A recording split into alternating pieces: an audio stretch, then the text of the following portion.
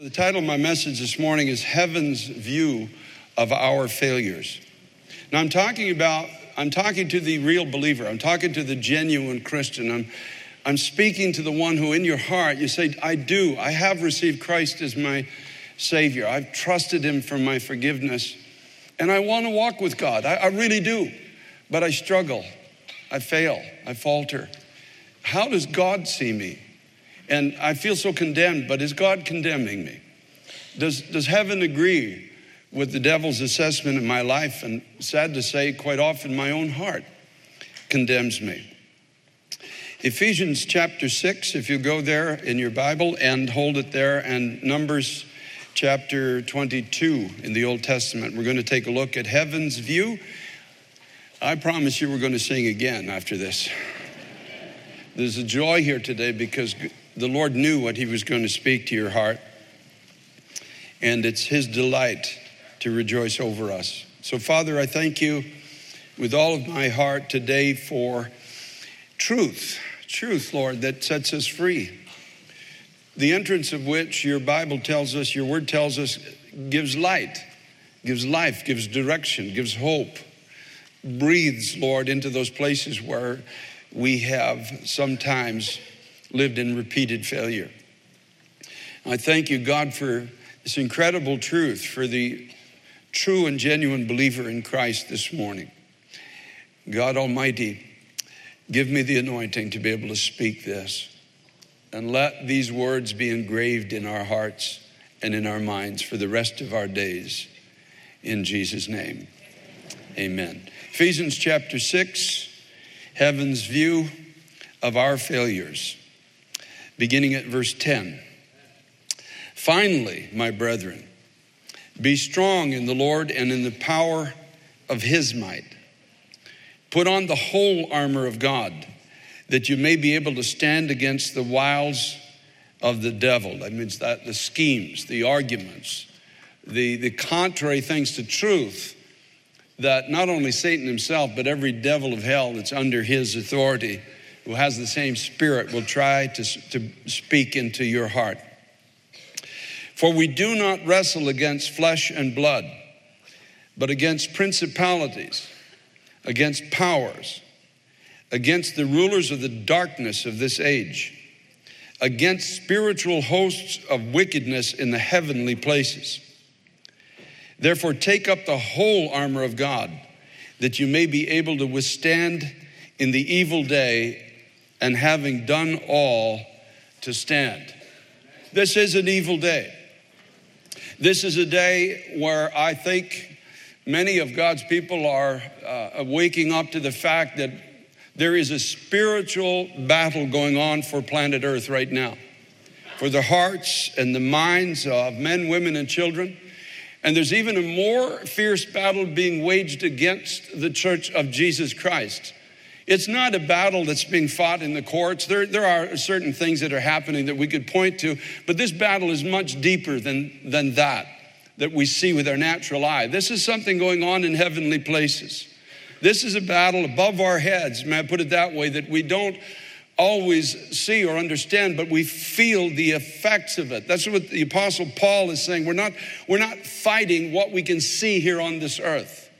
We're not fighting on a level of just humanity that's all around us, but there's something going on, and even more so in this day, that's above us. There's a fight for the conscience even of the church is being fought against now. All hell is doing everything in its power to keep us in subjection to a feeling of mediocrity and to cause us to forget who we really are in Christ.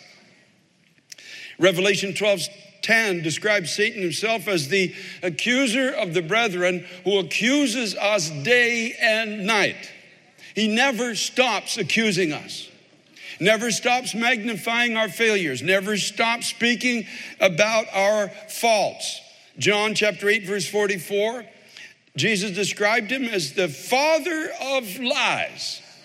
He is the father of it, of all lies, and he tries to get the people of God to believe that his reasonings are right and they are true. Now, God gives no heed to his voice. We know that. The Lord doesn't listen to him. But unfortunately, we do quite often.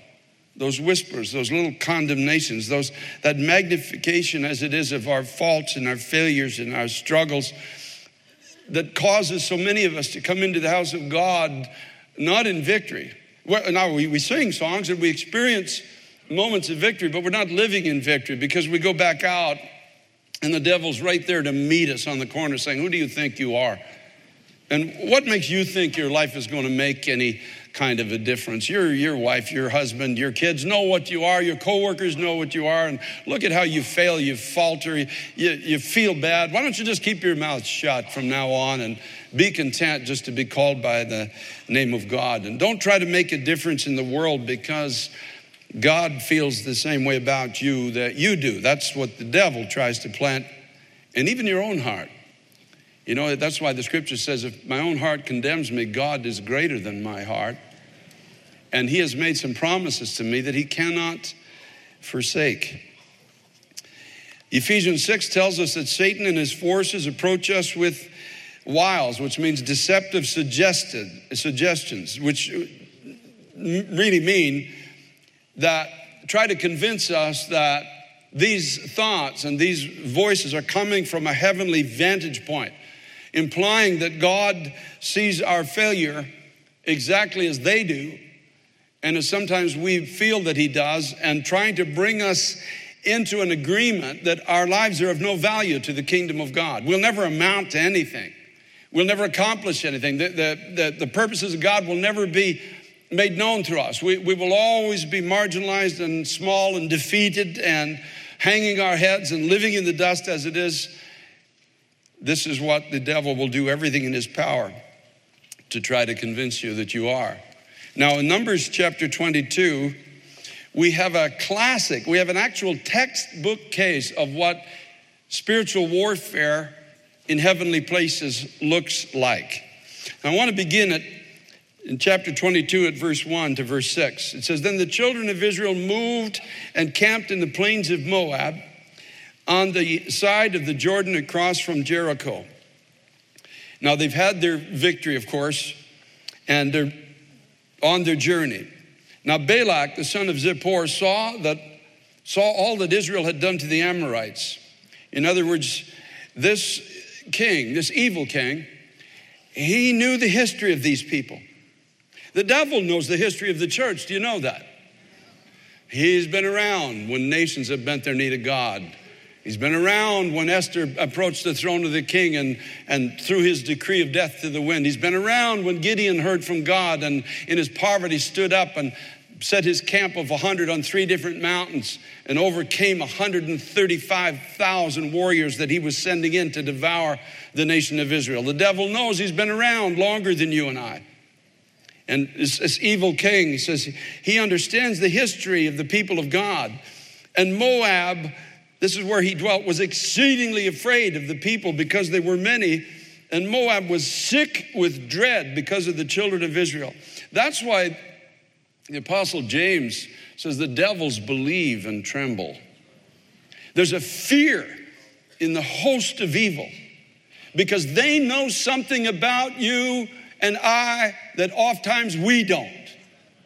And they live their whole day with the accuser of the brethren trying to get us into a place where their cursings towards us take away our strength and causing us to forget who we are, why we're left on the earth, and the incredible power that is resident within us because they know the Spirit of God has taken up his abode inside our physical bodies. That's why the devils tremble.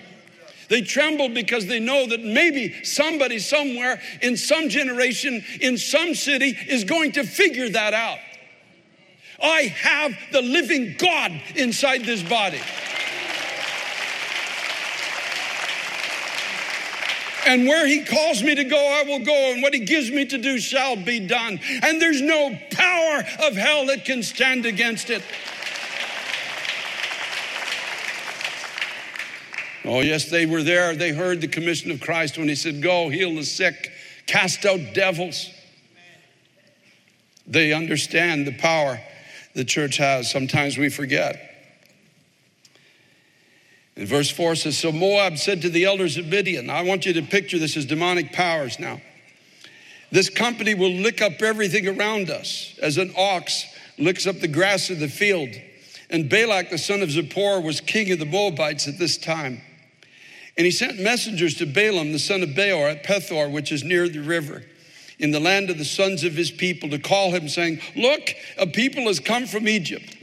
Look, a people have come out of bondage. A people have been saved from their oppressors. A people have been brought out by the power of God. Look, they cover the face of the earth and are sitting next to me. Therefore, please come at once, curse this people for me, for they are too mighty for me. Perhaps I shall be able to defeat them and drive them out of the land. For I know that he who you bless is blessed, and he whom you curse is cursed.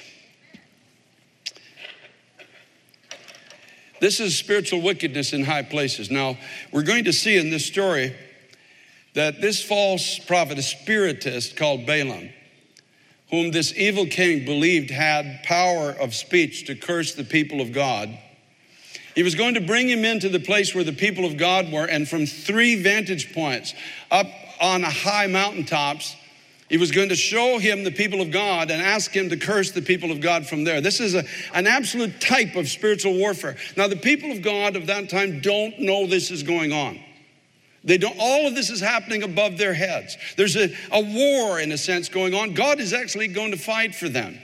God is going to appear to this spiritist called Balaam. He's going to override the evil power that dominates this man, and he's going to get a hold of him and say to him, you only speak what I tell you. Praise be to God. It's a phenomenal story when you read it, how God intervenes and says, I'm not going to let you curse my people. I have blessed them, and they cannot be cursed. I am with them. They cannot be overcome. Now, these high places, they worshiped a god called Baal Peor. And you talk about wickedness in high places. The form of worship that they gave to this idol called Baal Peor was to drop their pants, expose their rear end to the face of this god, and defecate in its presence. And then following that, they would go off and in nudity, and they would engage in nudity and drunkenness. And this was their form of worship. This is what's going on these mountaintops. This is who these people are. This is how wicked they have become. Don't ever underestimate how wicked humanity can become when they've forsaken the worship of the true God. Now they, even in their wickedness, are aware of how powerful the people of God are. I want you to catch this. I want you to catch this. We're living at a time when drunkenness and immorality and lies and incivility and division and violence seems to be dominating our society. It looks like darkness is winning the day, but they are still aware. Every power and principality of hell is aware and afraid of you as the people of God. The question now is, are we aware of who we are? Were they aware of how God viewed them? Or were they so troubled by their own weakness that they had forgotten who they were? It's an incredible thought. It's an incredible thought that were they so in agreement with this cursing that's coming from this evil place? It's coming from a place of spiritual wickedness in high places. It's coming from a place of those who feel that they have the power through their speech to curse the people of God and to cause them to come into agreement with their assessment of them. That's why we fight in our minds so hard in this generation. That's why these sudden random thoughts come into your mind and into your heart just throughout the day, accusing you of failure, accusing you of falling so short of what God would have you, reminding you of every wrong word, every wrong deed, every wrong thought, every wrong thing, to beat you down and to come under the curse that the devil himself is under. He's eternally cursed. He wants you just to share it for a little while. And so let's look at the history of these people just a little bit. I'm going to go through this real fast with you. You can, and I'll mention the chapters. You can look at it yourself. So how victorious were these people in the natural? Chapter 11, now before this confrontation takes place, you have to get the scene, you have to see. Chapter 11, verse 1, the people complained, it displeased the Lord. The Lord heard it, his anger was aroused. The fire of the Lord burned among them and consumed some in the outskirts of the camp. They've been set free from Egypt. They're led out into a place where they're given this incredible promise and they're already complaining. Don't we do that? I mean, man is born to complain as sparks fly upward. Doesn't the scripture say that? It's so easy to complain in the morning, so hard to praise God sometimes, isn't it? So hard to focus our thoughts on what is true, as Paul said, what is right, what is lovely, what is good. And, we complain, and when we complain, we get overwhelmed. And when we get overwhelmed, we lose spiritual vision. And when we lose spiritual vision, we start to agree with the devil. Verses 4 to 10 of the same chapter, the mixed multitude among them. In other words, there's certain people on this journey who are not fully yet given to their purpose on the earth, and they start remembering. Now, they forgot about the bricks and the taskmasters and making straw. They forgot about their children being thrown in the river. And now all of a sudden they're saying, we remember the fish that we ate in Egypt, the cucumbers, the melons, the leeks, the onions, and the garlic. And now our whole being is dried up and there's nothing at all except this manna before our eyes, like manna, food from heaven. It's like the type of a Christian says, oh, it was so good when I used to go to the clubs on Saturday night. I remember the cocktails. I remember the dances I used to have. I remember the good times I used to have. And now I just sit here with the Word of God. That's all I've got is the Word of God. All I can do is stay home Saturday night and read my Bible. I'm just so tired of this. Oh, it was so good back then. How foolish they were. And Moses heard the people, it says, weeping throughout their families, everyone in the door of his tent. You can imagine, they've just come out of 400 years of captivity, and they're weeping in their tents for onions. And the anger of the Lord was greatly aroused. Chapter 12 and verse 1, it says, now, then Miriam and Aaron spoke against Moses. So here we are now further into the journey, and there's now a rebellion at the top echelons of the leadership. Aaron and Miriam are simply jealous that Moses is the leader, and they want to lead too as well. So they find a reason to accuse him, and they start accusing him. That's chapter 12 and verse 1. Just when you think it couldn't get worse, they come to the very shores of the place of promise that God has set them free, and he's bringing them into this place. They send out 12 spies into this promised land, and they go in, they examine it, and 10 of the 12 come back and say, we can't do it. It's too hard. It's everything that God says it is, but it's too hard. The mountains are too high. The giants are too big. What voice do you think they were listening to when they went into that place? And so the people wept all night. The scripture says they lost heart. And it so grieved the heart of God that he had to tell the people, you're going to live in the wilderness now. You're going to live there for a whole generation because I wanted to take you in and you just didn't believe that I could. And it's going to cost you. It's going to cost your children. You're going to live in this constant procession of dust and funerals until another generation arises that is willing to go in. In chapter 14, knowing their predicament, they decide to go into battle without the counsel of God. God's telling them, don't do this, but instead of listening to the voice of the Spirit, they're now listening to their own strategists, and they decide now to go in the natural and try to fight this battle with natural resources, and of course they're defeated. And it's terrible when you try as a church age to go into this battle without the presence or the leading of the Lord. In chapter 16, when you think it can't get any worse, there's a major rebellion now. Some people have succeeded in getting 250 men of renown, leaders who were famous among the people. And they take out their censers, which is a type of prayer, and they stand before the tabernacle and they say to Moses, we're holy just like you are. We hear from God just as you do. You take too much upon yourself. You declare that God speaks to you and you're our leader, but we believe we hear from God just like you do.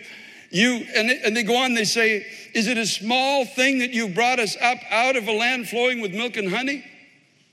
I can just imagine Moses, just a minute now, just a minute.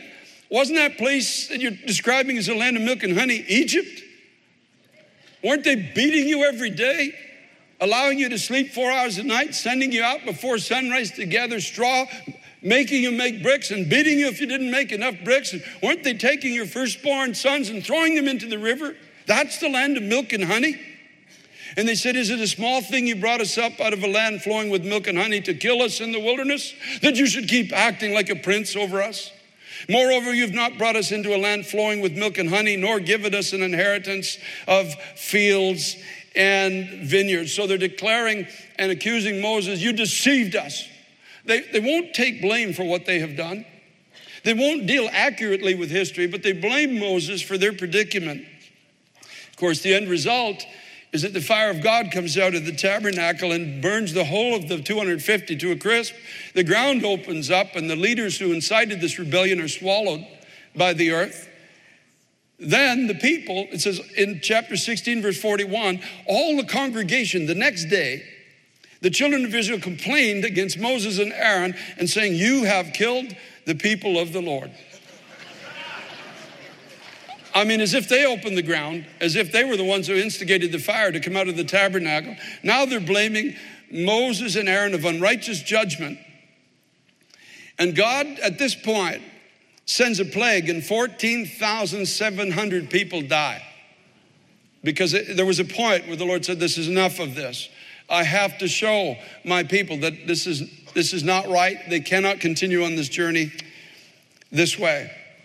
In chapter 20, the people complain again, unwilling to take responsibility for their own actions. They say, you brought us out here to starve. We have no water for our cattle. And finally, Moses has had enough. And Moses loses his temper. You know, that temper that he never fully dealt with when he was young that caused him to kill an Egyptian with a sword. Now he takes that temper gets a hold of him and he hits that rock and he calls the people rebels. And the Lord says to Moses, you have dishonored me. And because you have dishonored me before the people, you are not going in to the promised land. And he says to Moses, don't speak to me again about this. It's an amazing thing. Moses didn't lose heaven. He got to go to heaven, but he didn't get to go into where the fullness of his life could have led him on the earth. Now, this is the people, all right, coming around the corner. These are the people coming into the land of Moab. These are the people that Balak is afraid of. These people have lost sight of who they are. They would be so aware of their failure. They've got a failed leader now. His head has to be down. I'm not going into the promised land. The people have died. They have rebelled. I didn't even talk about the calf that they built. I mean, all of the stuff that they have done in all these chapters preceding to this moment. Now, Balak says to Balaam, let's go to 3 vantage points on these mountains and let's curse the people of God. You take away their final shred of strength. And so now in Numbers chapter 23, in verse 7, you should read this when you get home because you're going to love this in this context when you read all of this particular book of the Old Testament. Verse 3 says, so Balaam said to Balak, this is the first opportunity now to curse the people of God. Stand by your burnt offering and I will go. Perhaps the Lord will come to meet me. And whatever he shows me, I will tell you. So he went to a desolate height. That's where the devil lives, by the way, in an empty, barren, desolate place.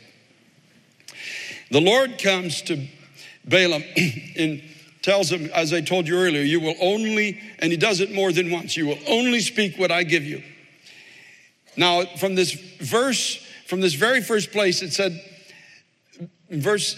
chapter 23, verse 7, Balak, the king of Moab, has brought me from Aram, from the mountains of the east. Come curse Jacob for me and come denounce Israel.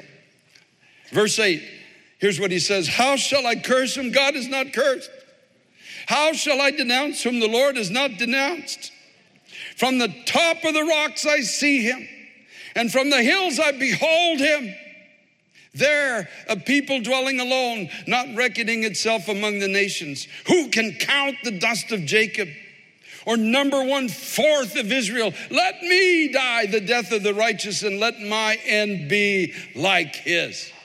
Praise be to God. Now this is God now speaking. This is God has taken over. God has not allowed the devil to condemn the people of God. God has said, this is how I see these people.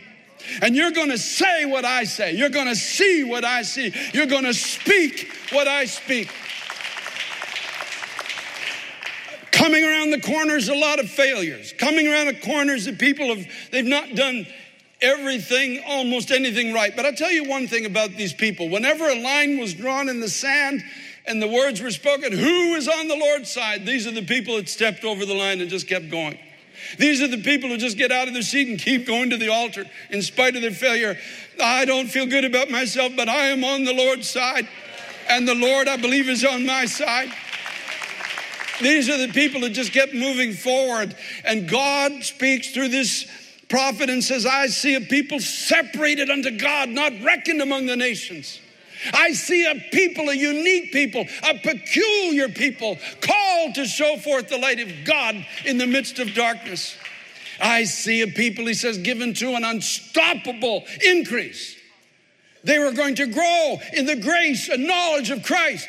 They're going to grow in number and nobody can stop it. I see a people destined to be victorious no matter what anybody says.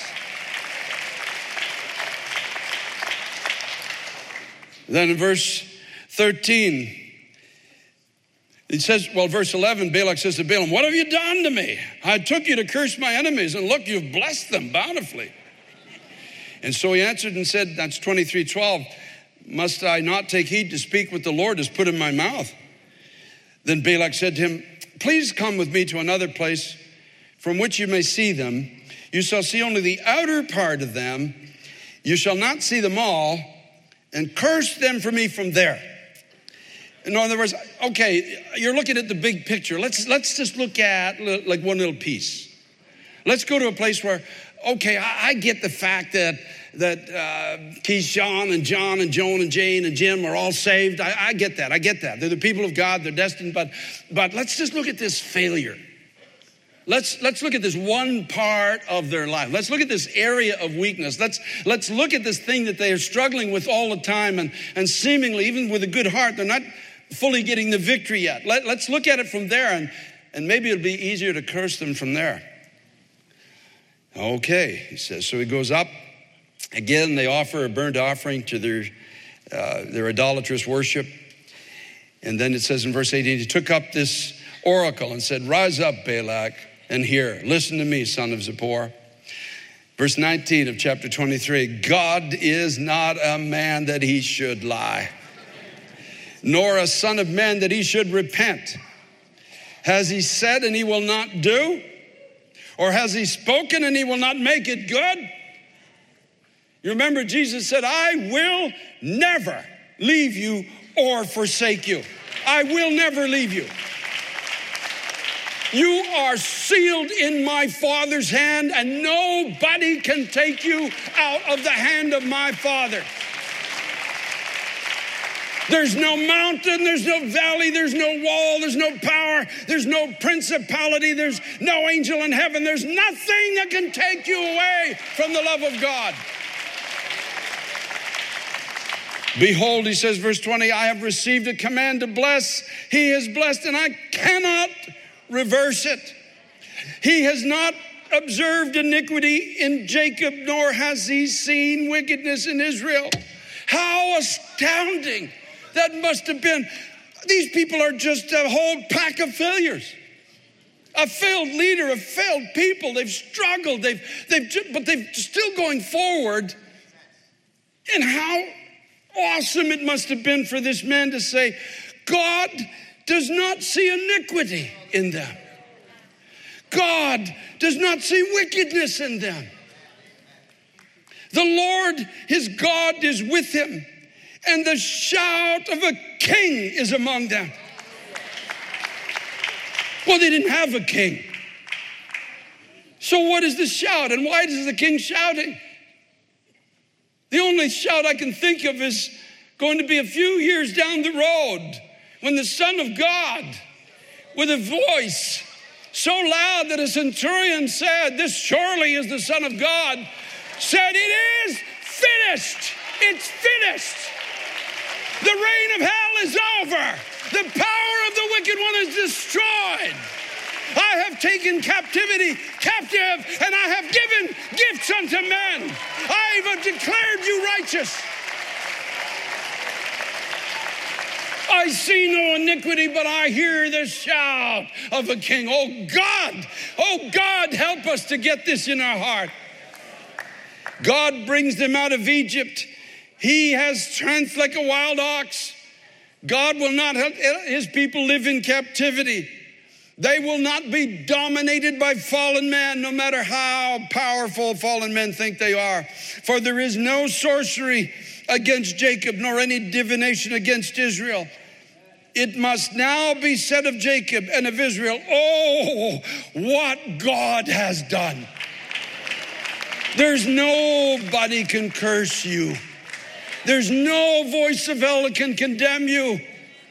There's no power of evil that can triumph over you. And may it be said in your life and mine, "Oh, look what God has done. Look what God has done." Look, he says in verse 24, "A people rises like a lioness and lifts itself up like a lion. It shall not lie down till it devours the prey and drinks the blood of the slain." This people are going to go from strength to strength. No power of hell is going to stop them. And they will rise with the strength of a lion inside of them, and they will experience the victory. Glory be to God. Glory be to God. Then Balak said to Balaam, "Please come. I will take you to another place." Verse 27. "Perhaps it will please God that you may curse them for me from there." I hear the pleading now in the devil's voice. So Balak took Balaam to the top of Peor that overlooks the wasteland. Look what's before them. It just seems like they're going to amount to nothing, doesn't it? Like they're given this incredible promise of God, but look what lies before them, just a wasteland. How can they even believe that out of their present conditions something beautiful can happen? So curse them and get them to agree that there's nothing before them. Get them to agree that they're not going to change, they're not going to be strengthened, they're not going to know victory. Get them to agree with me. Curse them, Balaam. And then he comes in chapter 24, beginning of verse 4. He said, "The utterance of him who hears the words of God, who sees the vision of the Almighty," and I love this, "who falls down with eyes wide open." In other words, he just falls down. You can picture him just flat on his back saying, "Oh God, this is hard to believe." But he's looking at the wasteland before the people of God, and he's saying, "How lovely are your tents, O Jacob, your dwellings, O Israel, like valleys that stretch out, like gardens by the riverside, like aloes planted by the Lord, like cedars beside the water. He will pour water out from his buckets, and his seed shall be in many waters. His king shall be higher than Agag, and his kingdom shall be exalted. God brings him out of Egypt. He has strength like a wild ox. He shall consume the nations, his enemies. He will break their bones, pierce them through with his arrows. He bows down. He lies down as a lion, and as a lion, who shall rouse him up?" And here's the last words of Balaam. "Blessed is he who blesses you, and cursed is he who curses you." Oh, I see something, God says, ahead of you. Not a wasteland. And so don't agree with your enemy. I see a lovely dwelling place. I see a valley that stretches out. I see gardens by the riverside. I see plantings of the Lord. I see cedars with their strength drawing waters that only God can provide. I see increase on every side, even in many waters. I see a kingdom that's going to be exalted through the people of God. I see the Lord lifted up through your life, through you. I see God lifted up. The devil tried to convince you that because of your past failure, there's only a wasteland ahead of you. Just squeak out an existence and just try to kind of crawl over the finish line into heaven. Don't ever think you're going to amount to anything. And he tries to get you to agree that that's the way God sees you. God says, no, I don't see you that way at all. I see a kingdom that I have established inside of you, rising up and rising through you. I see God bringing you, Balaam said, out of Egypt. I see the Lord delivering you, this last day church that we're part of, out of all captivity. I see God again calling, telling the devil himself, let my people go, that they may serve me. I see the strength of God. I see God consuming the nations, his enemies. I see all human resistance against him crumbling. I see the words that he sends causing men's knees to bend before him. I see a blessing on the people of God that cannot be taken away. There's no power of hell that can take it from you. You are a blessed people by God himself, left on the earth with a divine purpose. And it's time now, it's time to stop agreeing with the devil. It's time to start agreeing with God. This is who I am. Yes, I falter. Yes, I stumble. But my Bible tells me it doesn't matter how many times I fall, the Lord will pick me up and I will keep on going. Yes, I've made mistakes in the past, but my past does not determine my future. God determines my future. And my own heart may condemn me, and the devil may condemn me, and even people he uses may condemn me. They may tell me nothing lies before me, that I'm wasted and washed up and going to be no good for his kingdom, but that isn't true. That's not what God sees. I am who God says I am. I am who God says I am. And I will go where God says I will go, and I will become what God says I will become. Everything that he speaks over my life, I will be. He is God. There is no power of hell that can stop his plan in my life. There's nothing can triumph over the plan of God in my life. Nothing can take me away from the hand of my Heavenly Father. Nothing can separate me from the love of God. Come what may. There is no power, there's no principality, there's no voice, there's nothing that can condemn me, because Christ died for me, Christ has covered me, Christ declares me his own, Christ has a plan for my life. And just like a lion, I'm going to rise up and I'm going to conquer the darkness that stands in my way. I have a victory that God has given to me. Glory to God. Glory to God. What a day to be alive. What a day to be part of the church of Jesus Christ. What a day to rise up again in this generation. What a moment in history.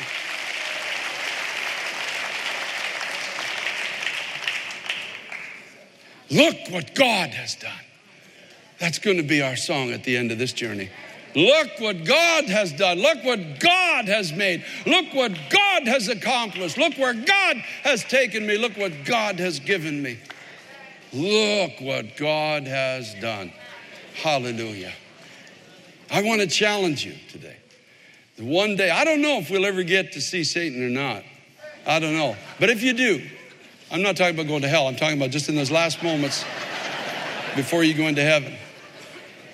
I want you to look him in the eye and say, look what God has done.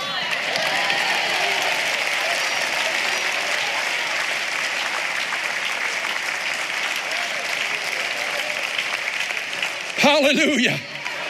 Hallelujah, hallelujah, hallelujah.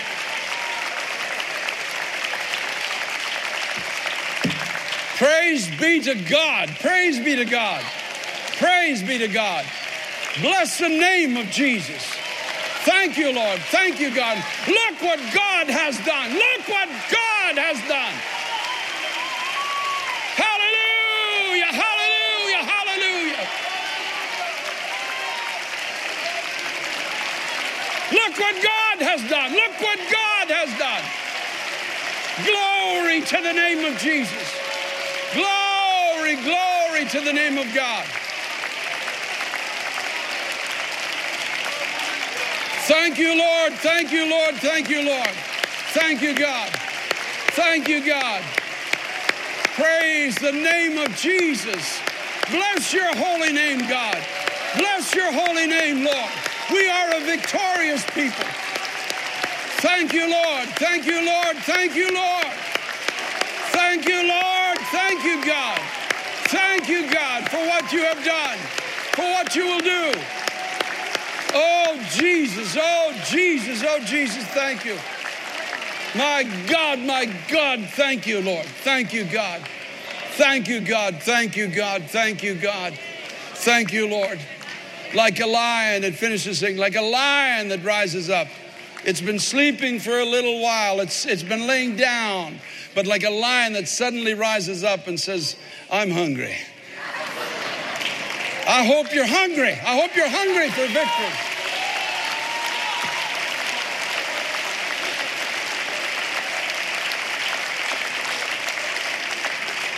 Like a lion that rises up and says, I'm tired of this jackal barking at me. He has no idea who he's dealing with here. Like a lion that rises up. Let that be what's in your heart today. God Almighty, God Almighty, God Almighty, take me.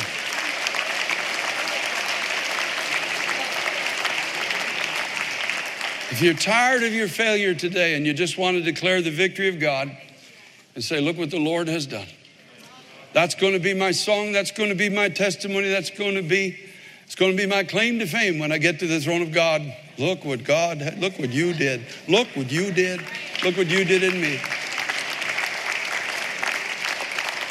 If you're tired of agreeing with the devil and you want to agree with God, I'm going to ask you to slip out of your seat. Balcony, main sanctuary, North Jersey, step out, step between the screens. Home fellowship, stand up in your living room, wherever you are. In the annex, you can step between the screens as well. And you're just tired. You're just tired of agreeing with the devil. You're tired of his condemning voice. You're tired of all this gnawing feeling of failure and say, this is not how God sees me. And I'm going to become the person that God sees me to be. I'm serving notice on hell right now. I'm not living in this wilderness. I'm going into what God has for me. I want you to know something. No matter how you feel about yourself today, anybody here, the devil is afraid of you. Amen, amen. The powers and principalities over New York City are afraid of you because they know something that we have forgotten. The living God is with us. The living God has covered us.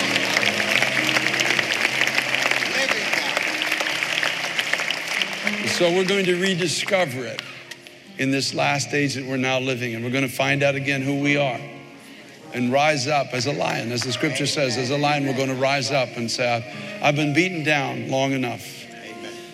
I belong to the King. The King belongs to me. He's covered me. And he's commissioned me to tear your kingdom down, devil. He's commissioned me. He's commissioned me.